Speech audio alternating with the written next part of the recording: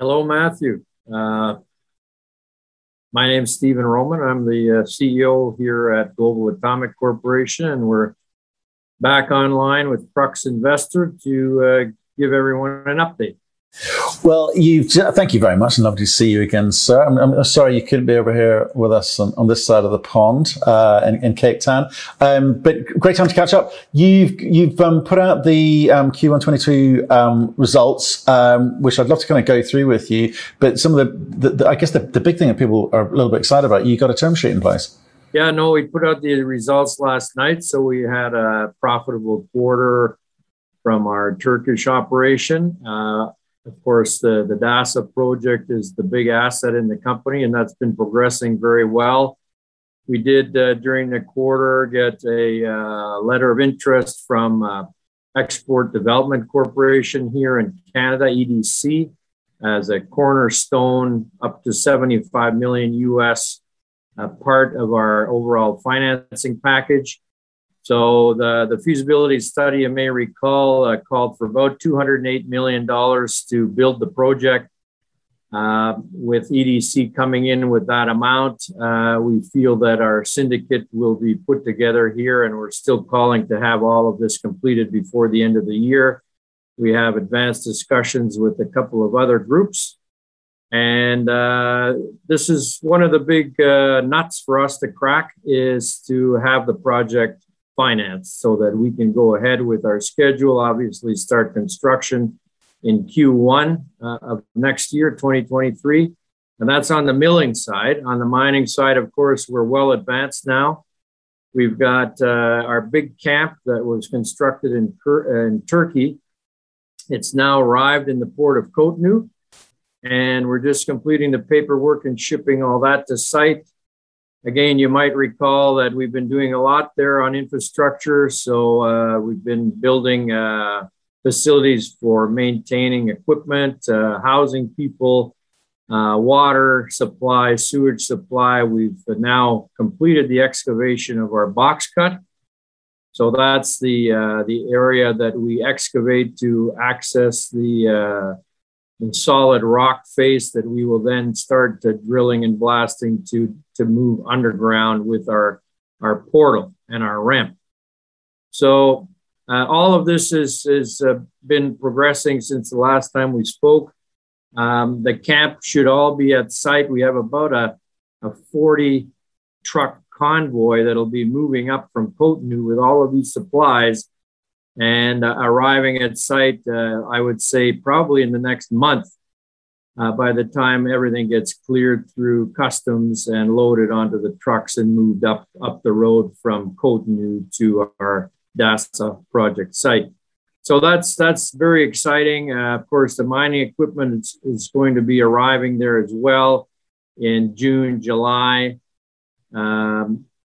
August, September, the contractors starts getting mobilized. We have the simulators coming in to start training people on the new equipment that we've got. It's state of the art. So, of course, a lot of the equipment they were used to working on up at Cominac is obsolete now. And, of course, we need to train them on the new computerized machines.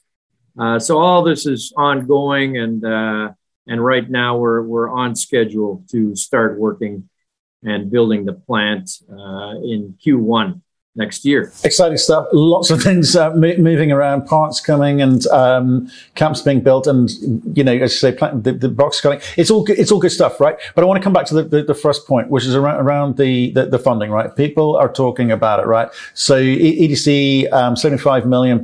That's a really good start. But a big part of the way that you thought you might get this thing financed was through this kind of annuity stream of cash from Befesa. Right. So, 3.4 million in Q1 of this year, 4.2 last year. So, do you see things in country, in Turkey, going the way that you imagined? Have there been any issues, problems there that would lead you to believe that there might be any delays? Because if you can show a consistent flow of cash there, it's a significant piece in your armory in terms of negotiating well, cheaper cost of capital, I guess. So what's the sort of Turkey update? Well, Turkey update, everything is going great there, frankly. With the people cutting back on importing Russian steel and various other Russian products, I think Turkey is going to pick up a lot of that slack. So the steel mills are running, I would say, 75-80% capacity at the moment. North of 80, we would have our plant full all year round. We had a maintenance shutdown of 3 weeks during Q1. That's why you saw a little bit of a dip in production there. Q2, we expect to have the full quarter with full plant.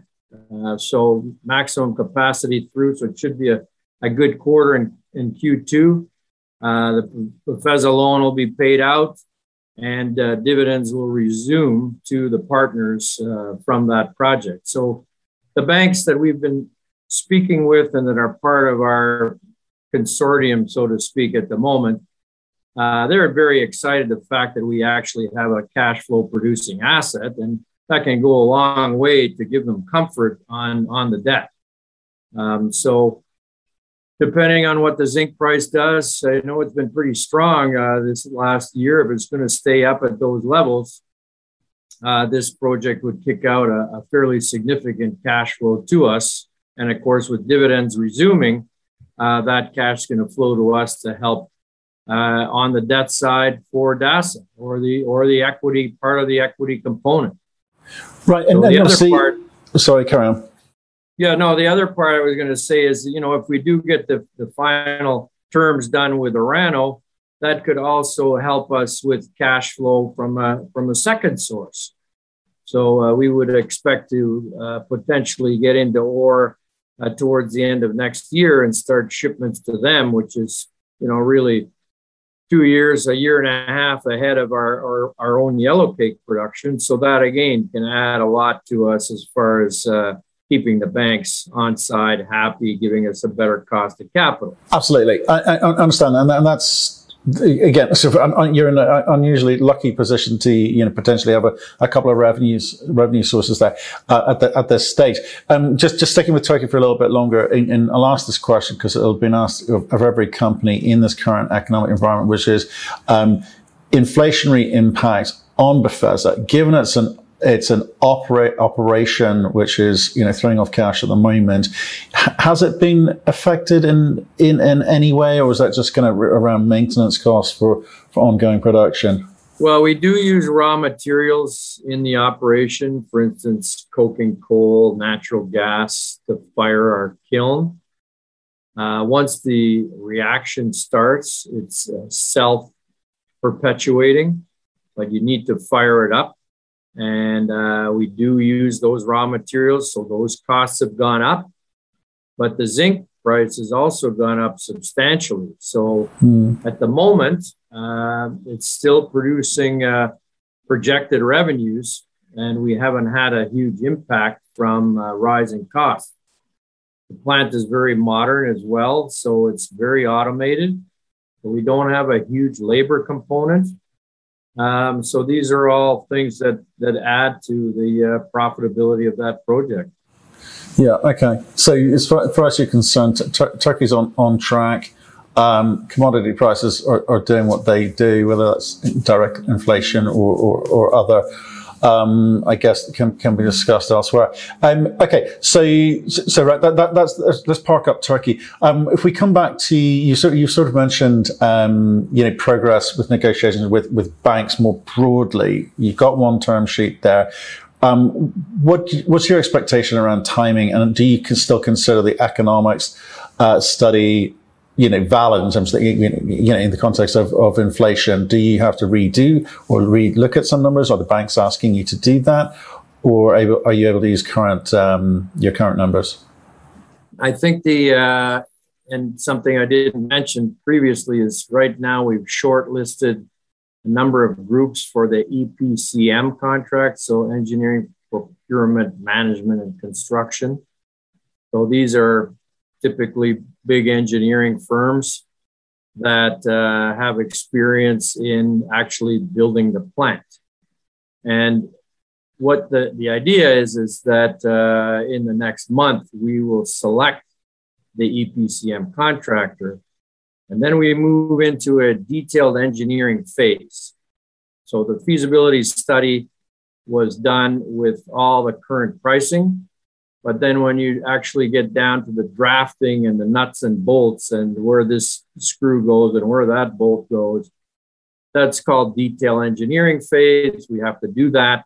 That's going to really refine all the pricing and the environment. So I would say towards the end of the year, like beginning of Q4, once all of this detail engineering is done, we will have an accurate idea of what the total CapEx is going to be.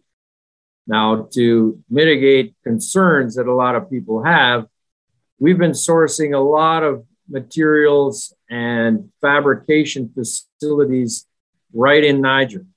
So there's a couple of groups, including the big Turkish companies that have just built a new airport terminal there. There's new hotels that have been built recently.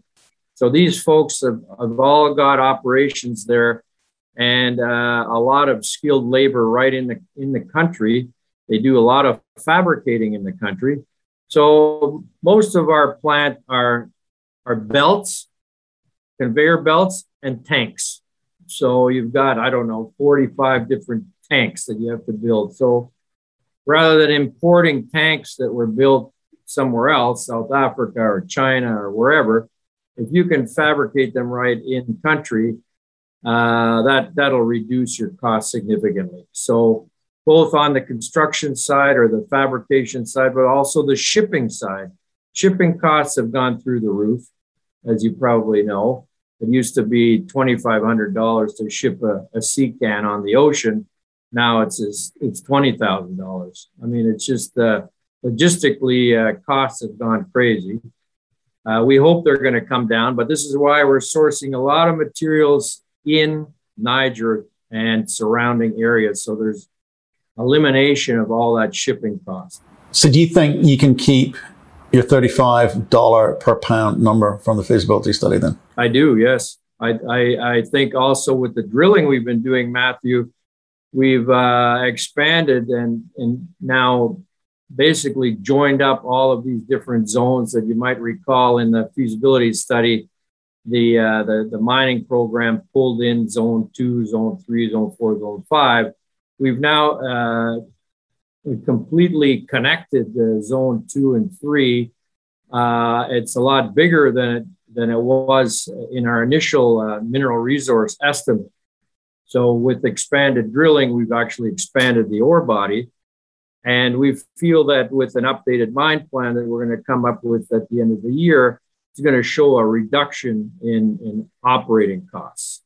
We won't have to do as much underground development to access the next phase of ore. So phase 1 is primarily the flank zone and had a couple of these other smaller zones. But now that they're all getting connected with the additional drilling, we'll be able to sit in that same area and do the mining close by to the original flank zone area, which will reduce your underground development cost.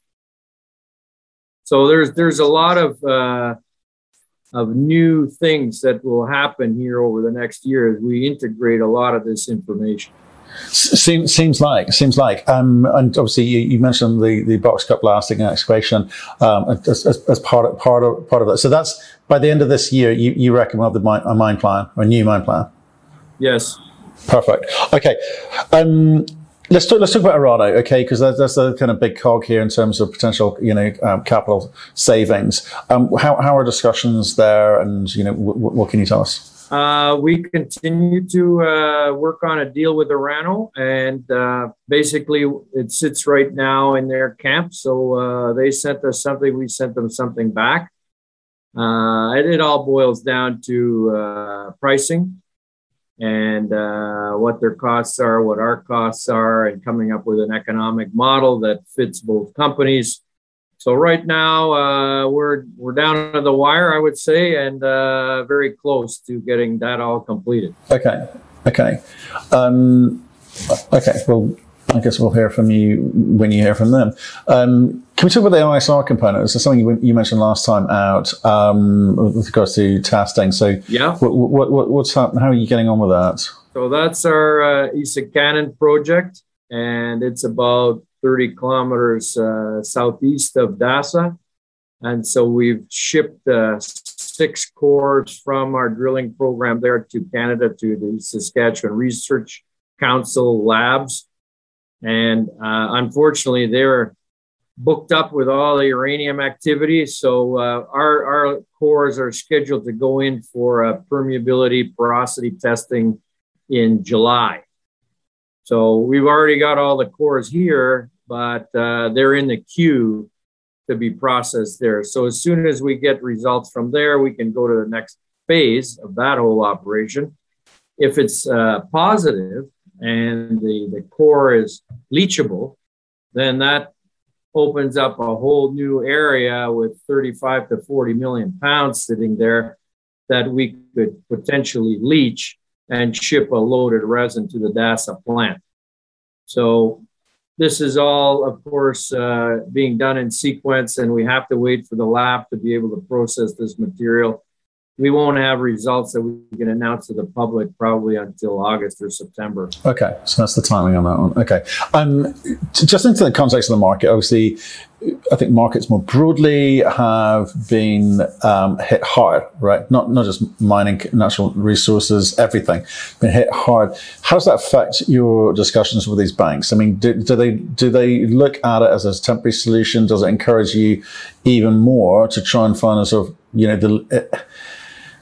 non-equity solutions to your financing needs going forward, or do you view this as temporary and it doesn't really affect your discussions and negotiations? Well, I think the banks that we're speaking with don't really look at market volatility per se. They look at the project specifics, and they're going to have their model, and they're going to model it with lower uranium prices, higher uranium prices. And, if it looks profitable to them and they can get paid back in a reasonable length of time, they're going to go for it. And I think the market volatility is really not part of their thinking.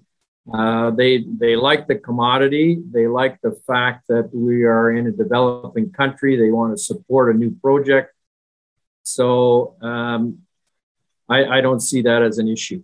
Right, and that's on the debt side, though. And on the equity side, though, clearly you will care because it could be, more dilutive. So in terms of what steps can you take to mitigate that? Well, on the equity side, don't forget this year we have about 10 million of warrants coming due at $3. We have another 20 million at $6 next year by the end of June. So with the cash flow coming from Turkey, potentially Orano, plus the equity coming in from this warrant exercises, I'm hoping we don't need to issue any more equity. I mean, that's the plan. We also have a number of groups that would like to, if we need a bridge, let's say a 12 to 24 month bridge loan on a mezzanine type basis, we have a lot of interest to do that. So, I mean, from our point of view, we don't want to issue more equity, and so we'll be fighting hard not to. Perfect. I think that's what your shareholders want to hear. Okay, so right, obviously the Q1 22 results look solid. You're busy. There's a lot of things moving around and coming down to Dasa. You've got a lot of things that we've talked about today that you're in the process of. Q2 is going to look like what for you? Is it how many of these things get over the line during that period? Like by the end of Q2. Well, I'd like to have a crystal ball, Matthew, but I thought you did. You told me you did. I think we're going to have clarity on the banking syndicate, okay, and the amount available. So we'd like to complete that by the end of Q2. We should have some finalization on an Orano deal. And I'm hoping the other big component here that people want to see is a little bit of offtake. So we don't need to have a lot of offtake this year. I think what we want to do is layer it in over a couple of years while we're building the plant, taking advantage of higher uranium prices. But that's also another big driver for our stock, I think. And you see, it's been a little bit of a chicken and an egg situation, because the utilities want to know that we're going to be financed and that the project's going ahead, and the bankers want to see some offtake. So we're trying to bring this together at the same time so that we can show, okay, the banks, here's our offtake, and offtake guys, here's our bankers, the thing's going ahead. And then I would suggest you're going to see a big re-rating on our stock. Yeah, it's interesting times for uranium more broadly. What was your take on the Cameco call in terms of how they're coming at it? How they're coming at it? Well, just in terms of it seems like term contracts are being signed. I think I can't remember the number, £40 million, something like that. Which suggests that utilities are in the market, and that RFPs are out there. And it's a question of how do you take advantage of that situation if indeed that they are poking around a little bit more, the utilities, that is. Well, I think they are poking around a bit more. I think with the Russia-Ukraine situation and less material potentially coming out of Russia, I think the utilities are absolutely determined to spread the risk a little bit with some other projects. And so that's why our project is really one of the top ones that utilities are talking about. And particularly once the banking is put together, I think there's going to be a lot of interest. Now, all of the ones we're speaking with, they still want to have a blended type of price, so short, medium, and long-term pricing. But as you know, the term price moved up to about $48 a pound. We did our feasibility at $35. Once we start producing in 2025, we think the price is going to be north of $50. So all in all, it's going to result in a very profitable project. The next cab off the rank, Stephen. The next cab off the rank. Right. Well, I appreciate the update today. Congrats on Q1, obviously, and and the logistics exercise you're going through at the moment to get everything in the right place. So stay in touch. Let us know how you get on. Okay. We sure will. Thank you very much, and appreciate your interest.